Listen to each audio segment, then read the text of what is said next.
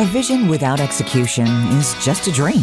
Welcome to Transformative Experts with Chris Elias. Like the show title says, Chris speaks with transformative experts and business leaders who share their successes, failures, and leadership tips that will help you transform your business into a success story. Now, here's your host, Chris Elias. Good morning, everyone. Welcome to Transformative Experts. Today, I have Dr. Camille Colas with me.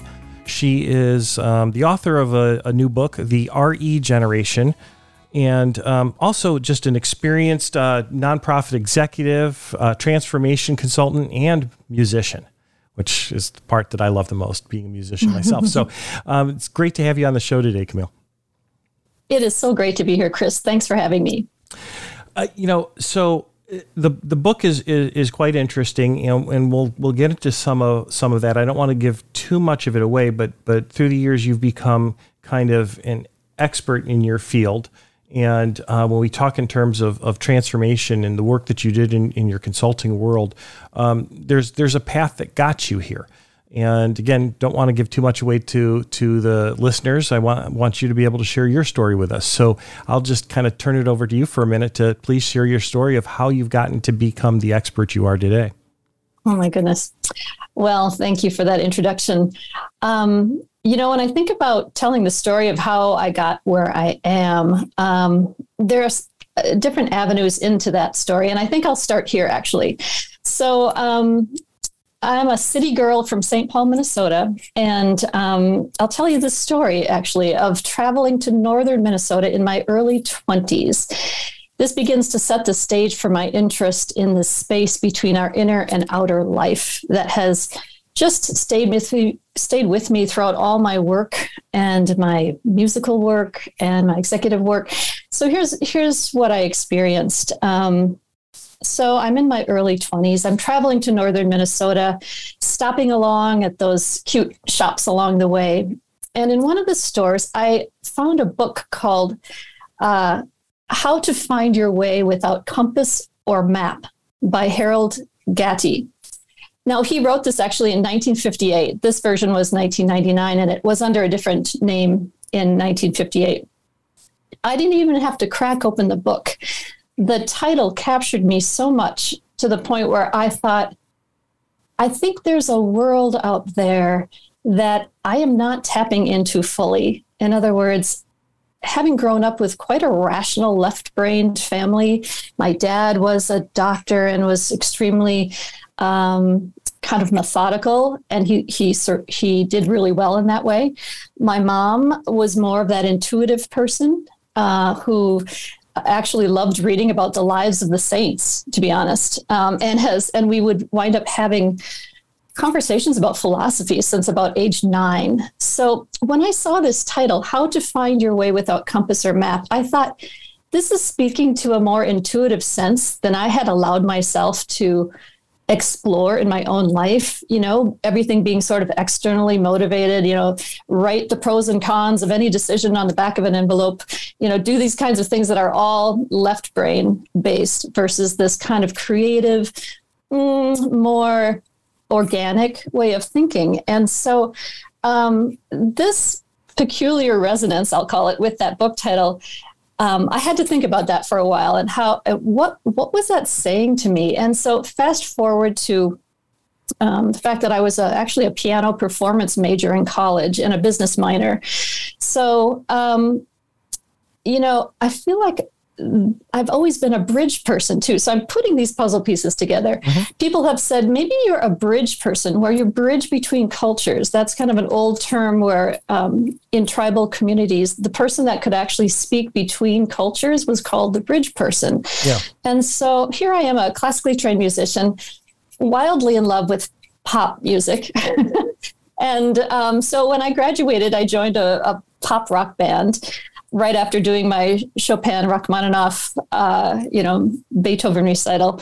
And so I felt right there as a musician, I was starting to be this bridge. And again, I'm starting to correlate this.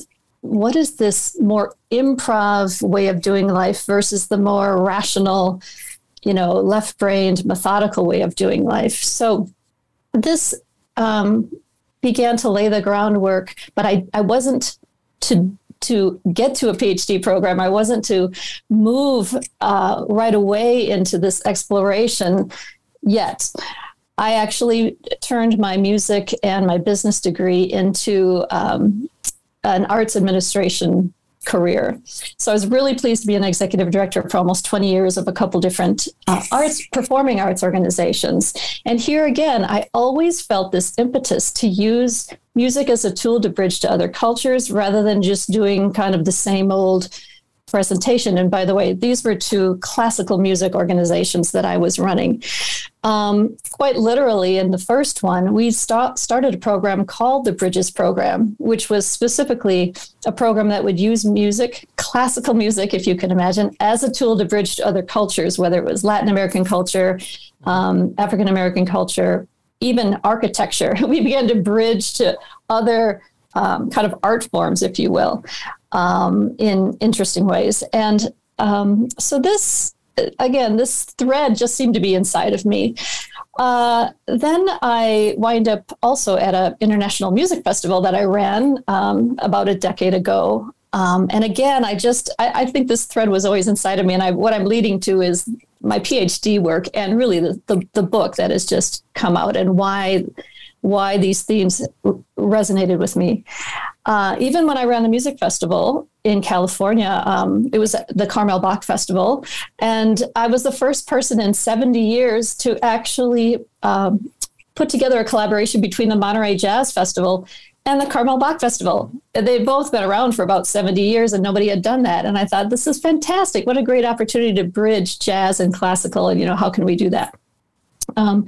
So moving on then, I took a break from that and began to really explore what is really in my heart. What is this constant messaging that I'm getting about that there's something more. There's something more I need to be exploring, because arts administration, I feel I was pretty successful. I think most people would say I was, but I always felt that there was kind of a lack of satisfying conversation or that's the best way I can think of to describe it. In other words, even though I was in the arts, which is kind of that softer side of life, even though we would talk creativity, how to bridge between different cultures, all these kind of softer skills, the softer side of life, I still felt like it was taboo, or at least not welcome, to speak about kind of matters of ultimate concern, I should say, or existential matters. And because I'd been talking about these matters with my mom since about age 9, I think I always just like, how come nobody else wants to talk about this? And so, and why can't we just seamlessly do that? I can do budgets. I can run boards. I know how to put on events, but I also want to talk about these matters of ultimate concern, just because we're human. And I would say another key piece in this journey has been, as a pianist, I have played at church services basically since I've been 14 years old. And I have had the opportunity to play for probably over 750 weddings. But more importantly, in this case, for this story, about, maybe 200 funerals. And in that case, I've heard many, many eulogies. So this perspective of the end of life, this portal into the end of life that I was able to, become aware of through sitting at the piano bench, witnessing all these eulogies, I just began to think, okay, what matters at the end of life is not that you were the CEO of this thing, or that, you increased profit sharing by whatever, or, all these sort of mechanical, worldly, assumed, what should I say, kind of status symbols in our daily life and achievements that we like to put on our resume. What is said at these eulogies, rather, is more about kindness. I don't want to get too over saccharine here, but I'm telling you, it's small moments of humor, kindness, just all kinds of things, again, that we don't really talk about in real life, or in regular life, I should say. And I thought, okay, So here we go again. Why do we only get to talk about what really matters to our entire life trajectory? Perhaps you might say our soul's work, depending on how you define that. Why do we only get to talk about that at the end of life? How about if we back that up? How about if we back that up into everyday life so that we perhaps are sparked, into kind of a more joyful, more engaged way of living, I would imagine. So this led me to my my PhD work. I basically took a detour from my arts administration career and decided to go into this PhD program called Transformative Studies. Everybody asks, what the heck is transformative studies? So it's really a combination of sociology, psychology. In fact, we could sort of make what we want, but it's really a study of personal and social transformation. And my program actually would speak about this idea that there is no social transformation without personal transformation. So that integration was key to the program. And of course, that integration was key to then the dissertation or the research project that I wound up doing. And so I should say, too, all along the way, as I've been thinking about this inner outer life, I've been thinking, what about the business realm? How come, and this leads to the book that we just published, what would happen if business became a field for personal transformation? What if there were a much deeper integration of what really matters in life in our business life?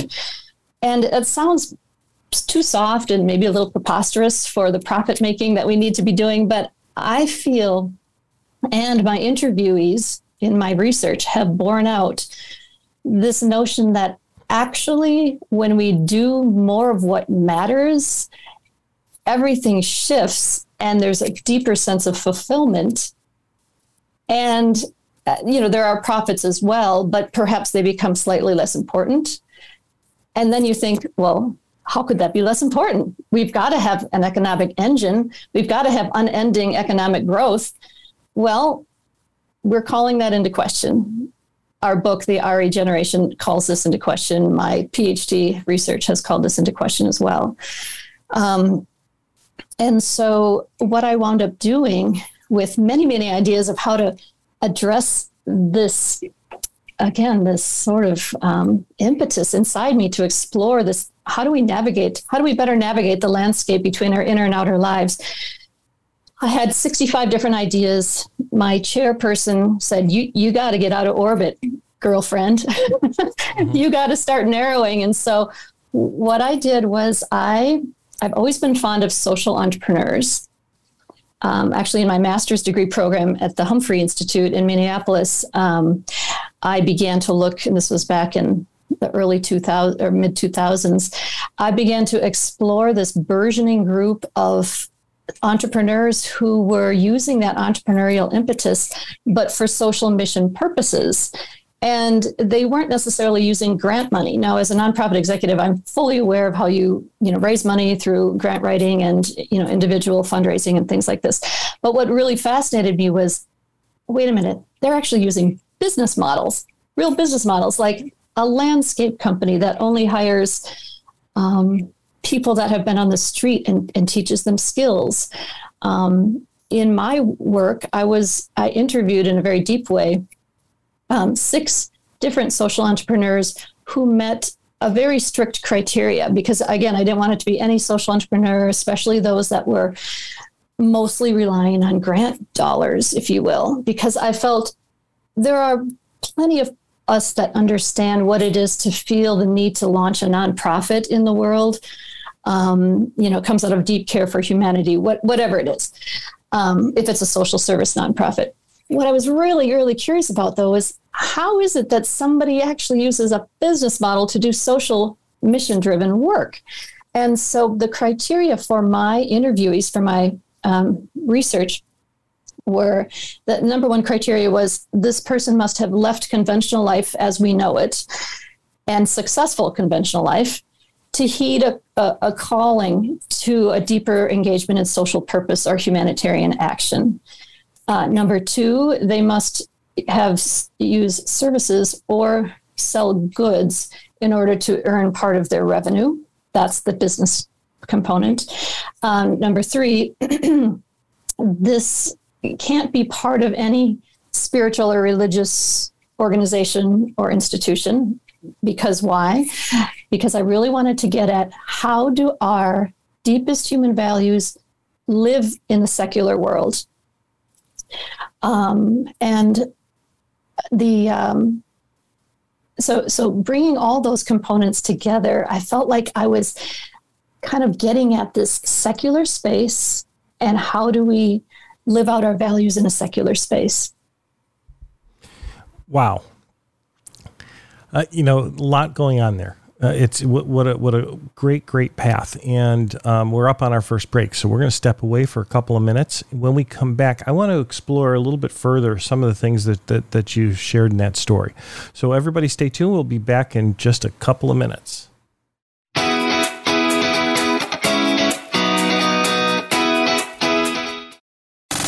Have you friended us on Facebook yet? Why not? Just go to facebook.com/Voice America or search for the keywords Voice America. Once you are part of our Facebook network, you'll receive daily messages about what's happening with our shows, this week's featured guests, and new happenings at the Voice America Talk Radio Network. And you can add your voice to the always active discussions on our timeline. Just go to facebook.com/Voice America or search for Voice America.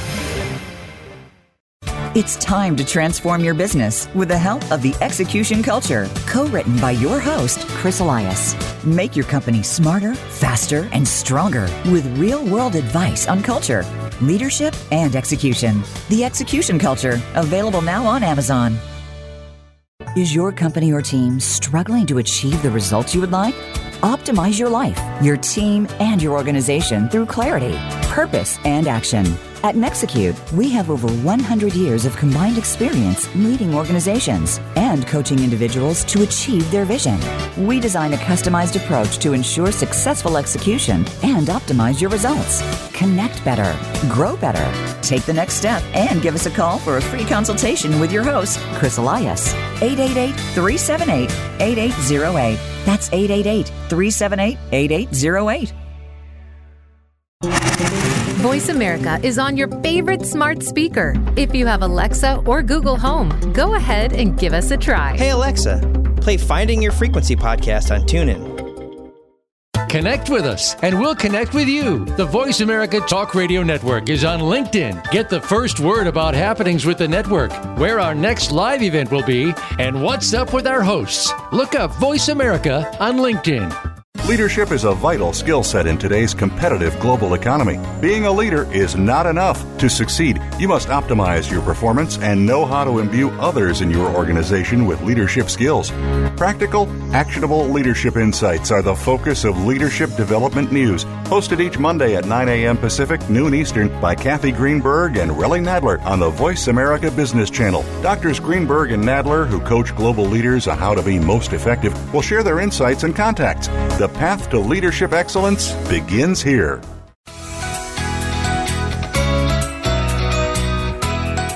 This is Transformative Experts with Chris Elias. If you have a question or a comment about the show, please send an email to listener@transformativeexperts.com. Now, back to Transformative Experts. And we're back with Dr. Camille Colas. So, Camille, before we went to the break, you were sharing the story of your path to kind of getting to the PhD, which is your work today, and the book itself. The data and the research that took you to this book, and what you were describing before that is what I would call a highly purpose-driven organization. When organizations become purpose-driven, they operate at a very, very different level when they know their why, when they know what's important. And, you're right in that the purpose sometimes kind of overtakes the concept of profit. Profit's still important. Companies need to make money in order to go forward. And unless you're a public company that has to hit certain numbers every quarter, when you become purpose-driven, everything else comes into play. Like, for instance, I mean, I can even share one example. You've got Apple, which is a very purpose-driven company, and look how much money they make, and look how engaged people are. I think you get a lot of engagement when people are tied to that purpose, and that's a huge example. But in small companies, all day long, the companies I work with that are purpose-driven always seem to even perform better than the ones that aren't. So I wonder if you could take a minute and address that, and have that lead into some of the research and your findings with some of the people you talked with for the book. Mm-hmm. Yeah, absolutely. When we are purpose-driven, when there is a deeper source of energy emanating from us, then again, kind of that left brain, head only space I was referring to earlier, I think some magic happens, actually. There's actually research that I did reference in my work that talks about the contagion. Well, it's not good to talk about contagiousness now, but let's say this is beautiful contagiousness of virtuosity. Oh, sorry, virtuousness, not virtuosity. That's my piano world. Virtuousness is contagious, according to this research. In other words, when people witness others who are on fire, others who are inspired, others who are other-centered, and perhaps, putting themselves more in the background, diminishing the importance of the self so that they can which gives them more brain space, more spirit space, actually, to be with others. This winds up becoming contagious. And I can't help but think that level of inspiration, sort of that contagious sense of almost like a wowness. Who is this person that's able to run the business this way?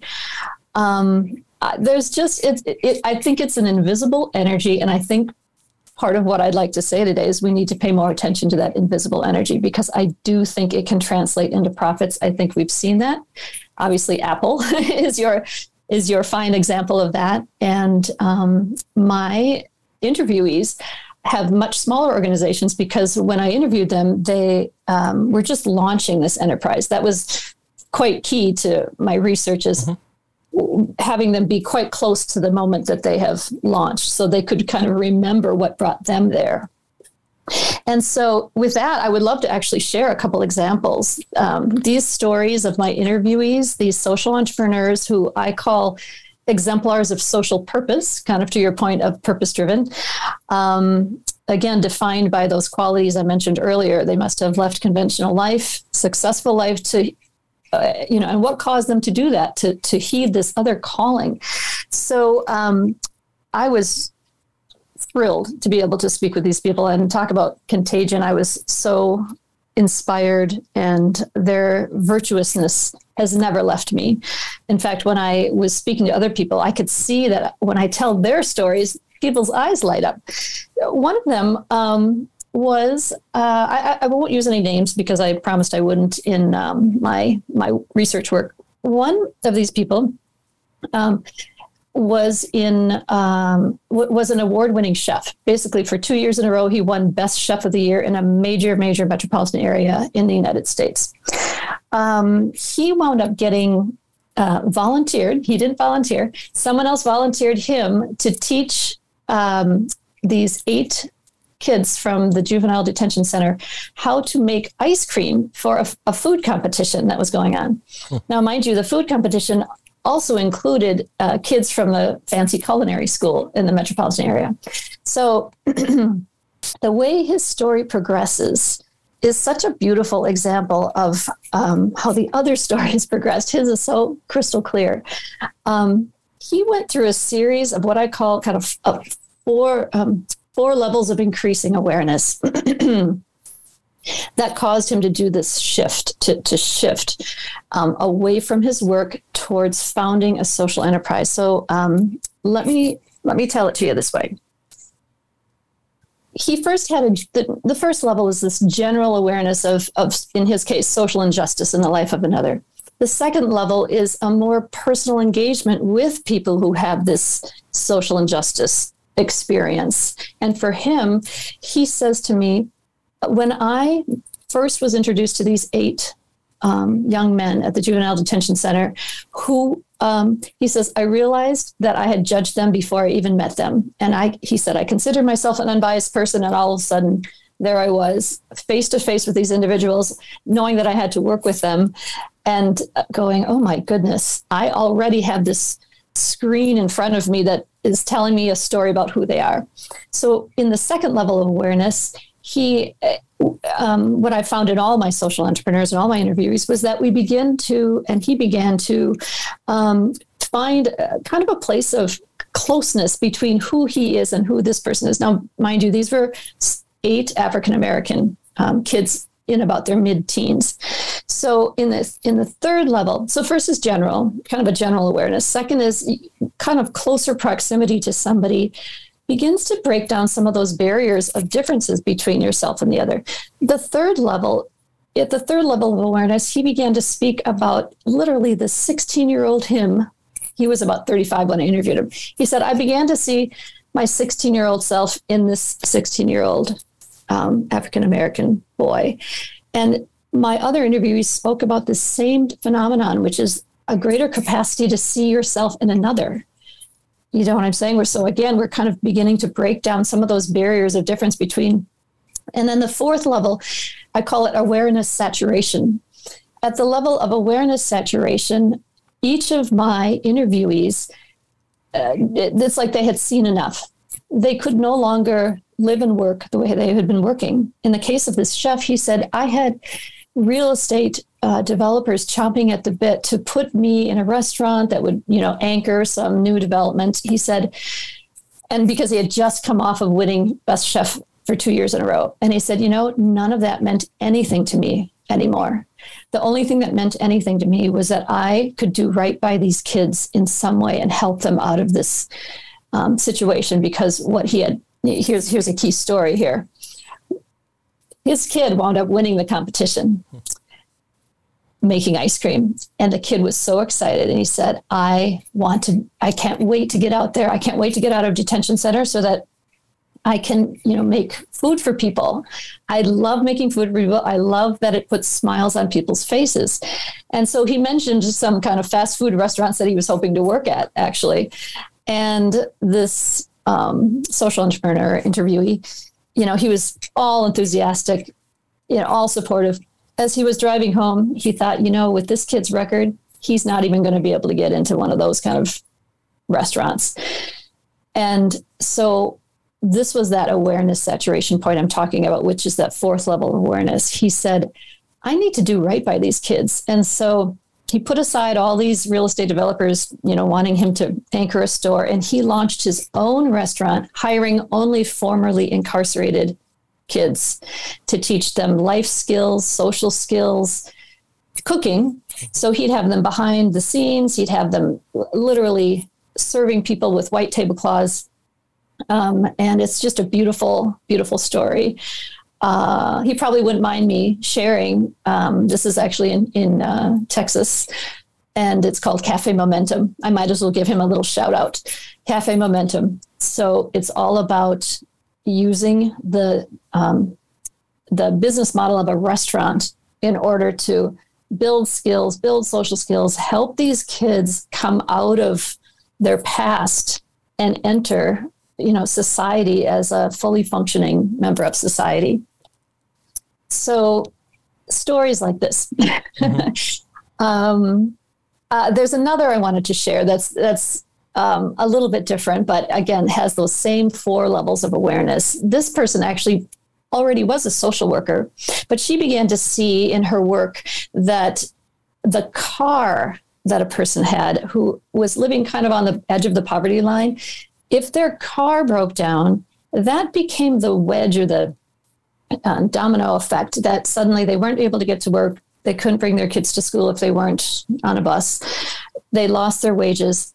Anyway, this was a downward spiral at which they would probably wind up homeless because of the car repair expense was too much.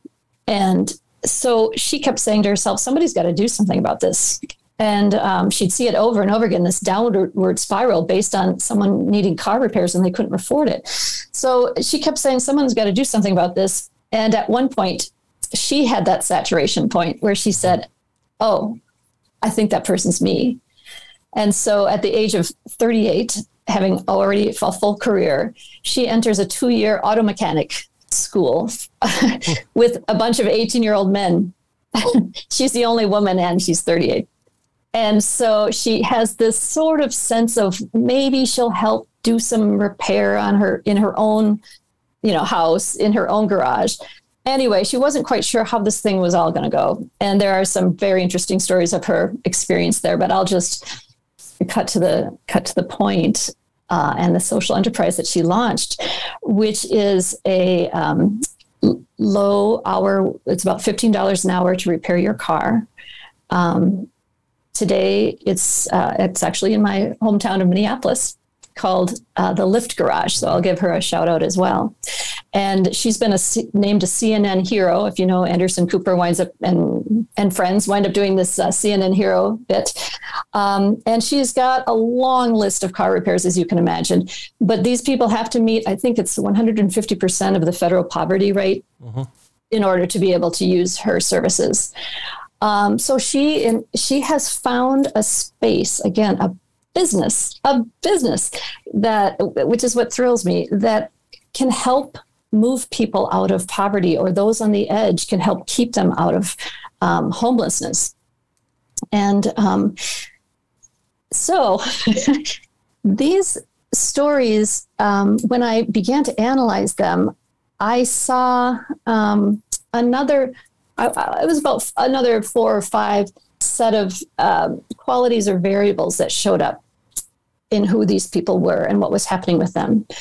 The first one, vulnerability on behalf of others. This is a term that has a bunch of dashes. Vulnerability on behalf of others, not vulnerability in the other ways that aren't so good in our lives, but when we take a step back and become open, by the way, open to hearing other people's stories, open to how we might be able to help them, when we begin to reduce our bias, which is actually number 2. In these social entrepreneurs, a pattern I saw was this bias reduction. It just kind of hit me so much that the irony of when you reduce bias and you think, oh, I'm doing that for everybody else so that I don't judge them, you're actually helping yourself, because you're reducing your own judgment that you may have on your own self. And it again, this invisible energy, it seems to open up what I call kind of this interconnectedness energy. And the third quality is this, you can hear it coming, this kind of diminishment of the self. There is a sense of humility, a profound sense of responsibility to others. I think we and this is addressed in our book as well, I think we tend to think that our responsibility stops at our family. We tend to go, our immediate family, that's who I care about. My immediate friends, that's who I care about. But my research and this book tries to introduce or underscore, because many others have said this too, underscore this idea that we need to think of the whole global family as our family. And you never know when you're going to run into somebody who is not in your family, who has a deep need. And when you become vulnerable on behalf of them, you never know how that's going to transform your own life. And to me, that's part of that spark of living, that part of human potential. There's a term that may be overused, but I still love it. I've taken to using human capacity a little bit instead, because it's a little fresher. This idea that how do we tap into this deeper human capacity? Well, what I found was, since these people all said to me, I can never go back. I can never go back to who I was. I can never go back to that work, which says to me there's been a permanent change in who they are. And so again, that quality of sort of decentering of the self, humility, this profound change in their sense of who they are responsible to also showed up, which I found absolutely fascinating. And so all of this together led me to this notion of the capacity to feel more into our interconnectedness. Okay, this is starting to get philosophical, but I told you with my mom, we are now at that space where I bring together the 9-year-old me who's been talking philosophy for a long time and today's experience. So I have to apologize, but I completely kind of lost track of time. We've come to I'm just in the story here. We need to take another break. So we're going to slip away for a couple more minutes and we'll come back one more time to be with Camille.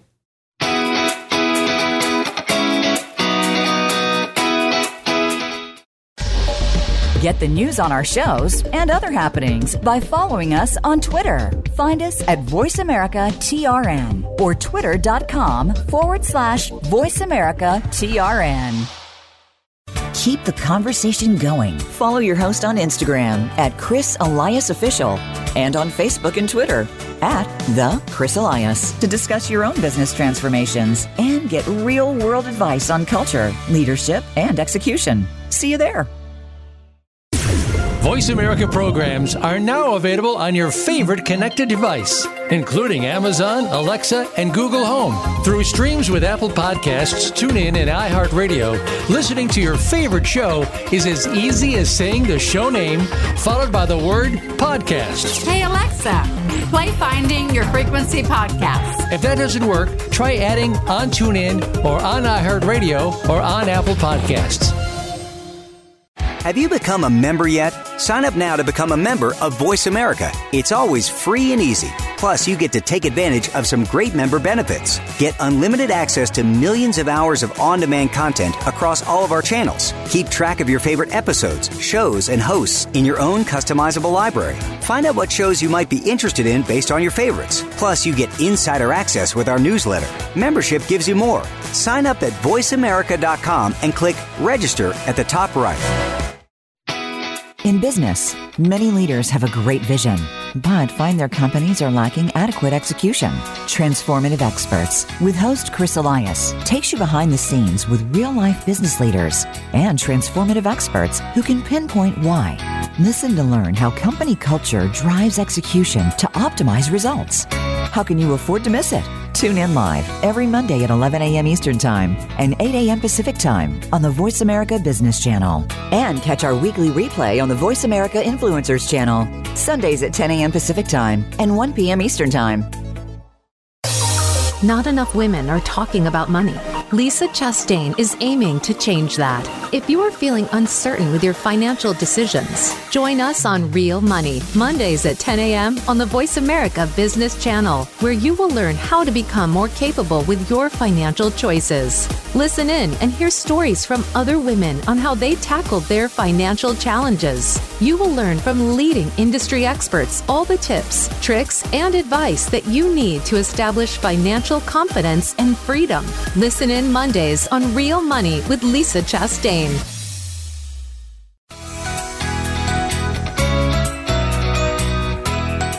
This is Transformative Experts with Chris Elias. If you have a question or a comment about the show, please send an email to listener@transformativeexperts.com. Now, back to Transformative Experts. We're back one last time with Camille Colas. So, Camille, the research you've done for your PhD is really just incredible. You know, getting PhDs, hard work as it is, and now you've written the book. Tell me, how did you make the leap? How do you connect this research to what you wrote about, and how is that then even more relevant? Because a dissertation is one thing; it's another thing to write something that's relevant for people to want to read. Absolutely. You just hit it on the head there. This book, The RE Generation, and after the colon is sowing seeds for a future of reimagination, reconnection, and regeneration. So that's the full title. And I should say that because, as you noted, a dissertation is quite a technical document. This book, on the other hand, is extremely readable. It's very, very accessible. And much of what I mentioned actually is not in the book, but what is in the book are just a lot of stories of other individuals, corporations as well. We bring in Best Buy, we bring in Patagonia, for those people that are more in tune with the corporate world. Mm-hmm. So we've got the smaller organizations and that real vibrancy in the social entrepreneur world, but we also bring in, as I said, the corporate America, Unilever. What are these companies doing that are re-examining, reframing, renewing, reimagining their own work, and then how does that affect society? So just to clarify too, the RE generation refers to people who are doing these RE activities. They are re-examining, reframing, reimagining, regenerating, a lot of RE words that you can think of. These people are galvanized by reimagination of their own relationship to themselves, their relationship to other people, and their relationship to the environment. And it's all placed within a business context. So this is definitely a business book. So while I was speaking quite philosophically before, please know this is quite an accessible read. A lot of stories about, just inspiration that's already happening. One clarifying question, today, and the word generation can have so many meanings, right? And in business, we hear really about the generations, whether, baby boomers are for the most part, now retired, and you got the Generation Xers, and you got the millennials, the Gen Zs. I mean, so when you hear generations, but what you're talking about isn't tied to any of those age generations. This is more of a, I almost want to say like a movement in a way. I mean, this is not an age dependent thing, is it? Absolutely right. This defies age. You can be Greta Thunberg at whatever age she was, where she started speaking up on climate change, I think 14, to those who have who launched Patagonia and who have actually moved on. So yes, thank you for that clarification. This is an ethos. It's a way of thinking about yourself as you move through the world. And it's about really ushering in a new paradigm, might be a new way to say this. In other words, why do we need to reimagine, reexamine, reframe, regenerate? Because a lot of what we've been doing, especially in business, has not been working for the human spirit. I think we have economic systems that don't support actual human flourishing. We have seen now that our environment is, feeling the effects. Our soil needs to be regenerated.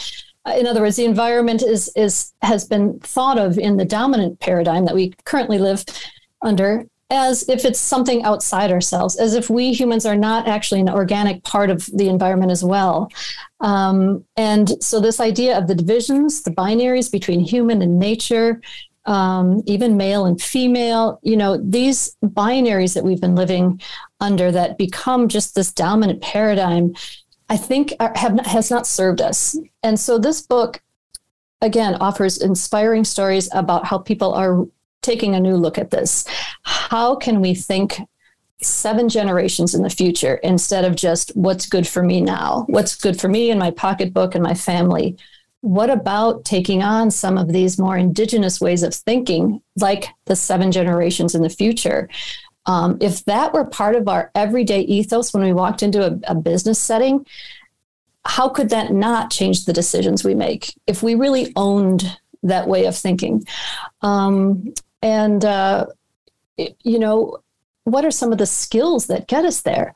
So let me first talk about, what does it mean to have a dominant paradigm? So I'm going to say there's such a thing as a worldview. You may have heard that word, but I think people go, oh, what is a worldview? Well, a worldview is your own personal collection of the ways you think, the way you were raised, every outer thing that has told you who you are and how the world works. So what we're trying to say is we need to really examine our own worldview. We need to break down our own biases, our own habituations, our own assumptions about how the world actually works and how human beings, what role we actually play. I mean, actually, in my PhD work, I didn't go there because it was too big of a concept, but I began to ask myself, what if we actually change the very meaning of human purpose? Like, what is the purpose of humanity?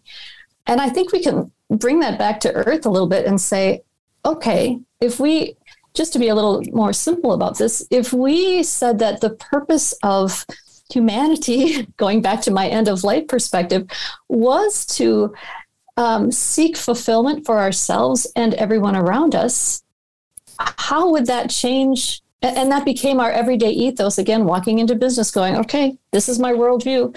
I mean, you don't literally say that, but if you can imagine that it's now inside of you, that's your perspective, I think decisions would change.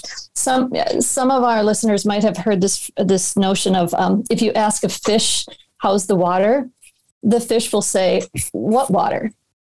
Because the fish has no idea what waters it's actually swimming in because it's been like that its whole life. So if you apply that metaphor to your own life, think of the waters as the cultural waters in which you swim. It's so embedded in your ways of thinking that you don't even see it anymore. And so in our book, which again, I think is a very accessible entryway into this kind of thinking. So what is the book is trying to do is help usher in this new kind of thinking. And I'm quite excited actually for people to read it, especially those people in the business world. As I said, even though I've been talking about philosophy, this book is specifically intended for people that are, and why did we pick business? For people in the business world, because why did we pick business? Because business is a central locus of power in the world. All throughout our lives, we are moving in and out of spaces, whether we literally are running a business, working for a business, going to a business because we need groceries or whatever it is. Business is woven throughout our life. And so if we can transform the business arena and have a lot more people thinking this way, I think we're really onto something. We're on to a trajectory that might help more people unleash their own potential, feel more fulfilled, get that spark of inspiration in their everyday life.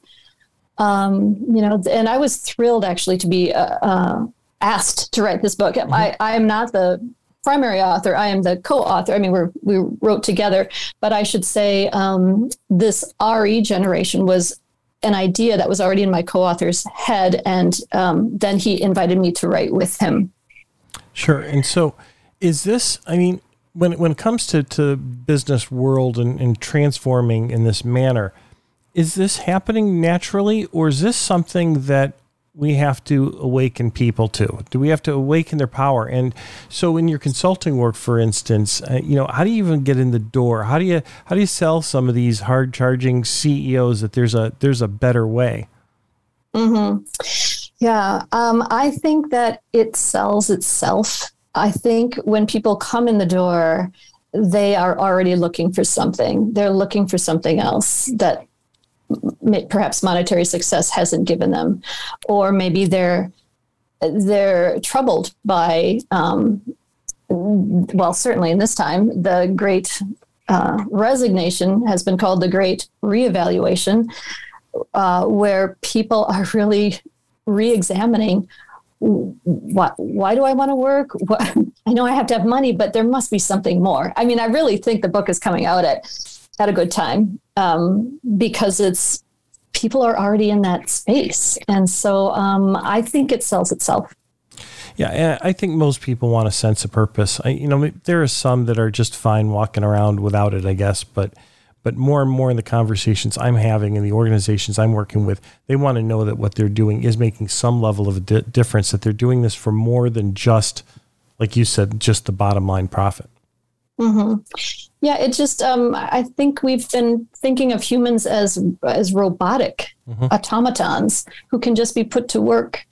And that had to be part of our industrial revolution. I think that was kind of a phase, and I do feel, and the pandemic has certainly helped us, I believe we're moving out of that phase. Yeah. I think we still need people to work expeditiously. And I mean, one thing I didn't mention yet is I think, like the skills that I learned from being a classically trained pianist, delayed gratification, persistence in the face of frustration, commitment to excellence, hard work, all these skills help me work. So I'm not saying that we all can just laze around and philosophize about what things mean, because work is meaning. Work creates meaning for people. And I think we no longer can live these divided lives between like coming home and there's where my life matters and my work life is just a thing I do.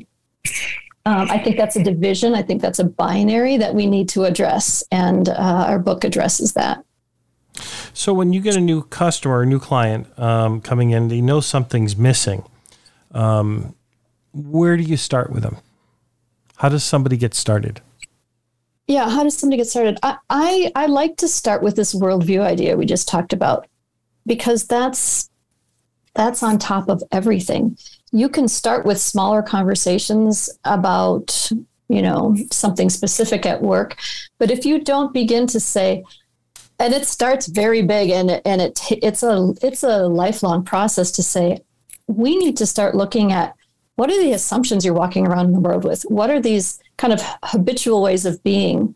And what are these biases that you're walking around with that actually hurt yourself in order to address your own deeper meaning? I hope that makes some sense. I know it gets quite heady, but that's where I start. Because frankly, to get into another topic really quickly, science is beginning to show us what religion has said for 2,000 to 3,000 years, that we truly are interconnected, that there is a fundamental connection between all of us. It's not just this airy-fairy idea. Right. And so fundamentally, that's what I mean about worldview. I think we're going to move towards a worldview that begins to truly understand, embrace, and embody a sense of our deep interconnectedness. And that is transformational. Excellent. Excellent. Well, we're bumping up at the end of our show. Time flies, as always. Okay. So if somebody wants to find the book, it's available on Amazon, other booksellers?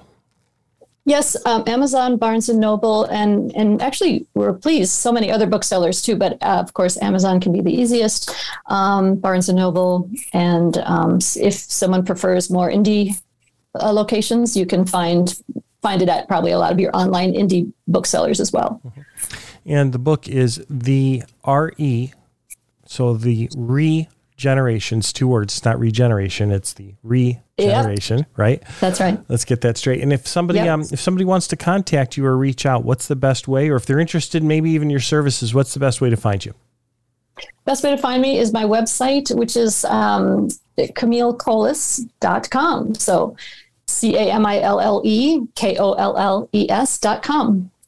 Excellent. Well, Camille, thank you so much for being with us today. This has been a great conversation. It's been just a delight. It has. Well, thank you for letting me share. I really appreciate it. It's been a joy. It's such interesting stuff. And there really is a transformation that is happening in business. And we're at a really interesting time where you've got still a lot of old school guys pushing old school ways with kind of this new way of thinking. And as I'm watching which companies are outperforming which, this is the way it's going. It feels this is the way this is going. And, the young people, they're starting to demand it. Not even starting. They have been demanding it. They are the inspiration for companies to change. Too bad the companies can't change of their own volition. That would be nice. Yep. I've been disappointed in a few that haven't, but those that have are fantastic. But you know what? Thankfully, the younger generation is demanding it. And that's where the change is coming from. That's excellent. Well, everyone, thanks for listening this week. This has been a great conversation, and I look forward to having all of you join us again for future episodes. Until then, enjoy things. Thanks.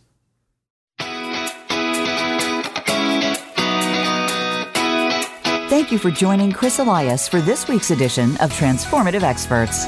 We hope you'll tune in again next Monday at 8 a.m. Pacific Time and 11 a.m. Eastern Time on the Voice America Business Channel. And catch our weekly replay on the Voice America Influencers Channel, Sundays at 10 a.m. Pacific Time and 1 p.m. Eastern Time. Have a good week.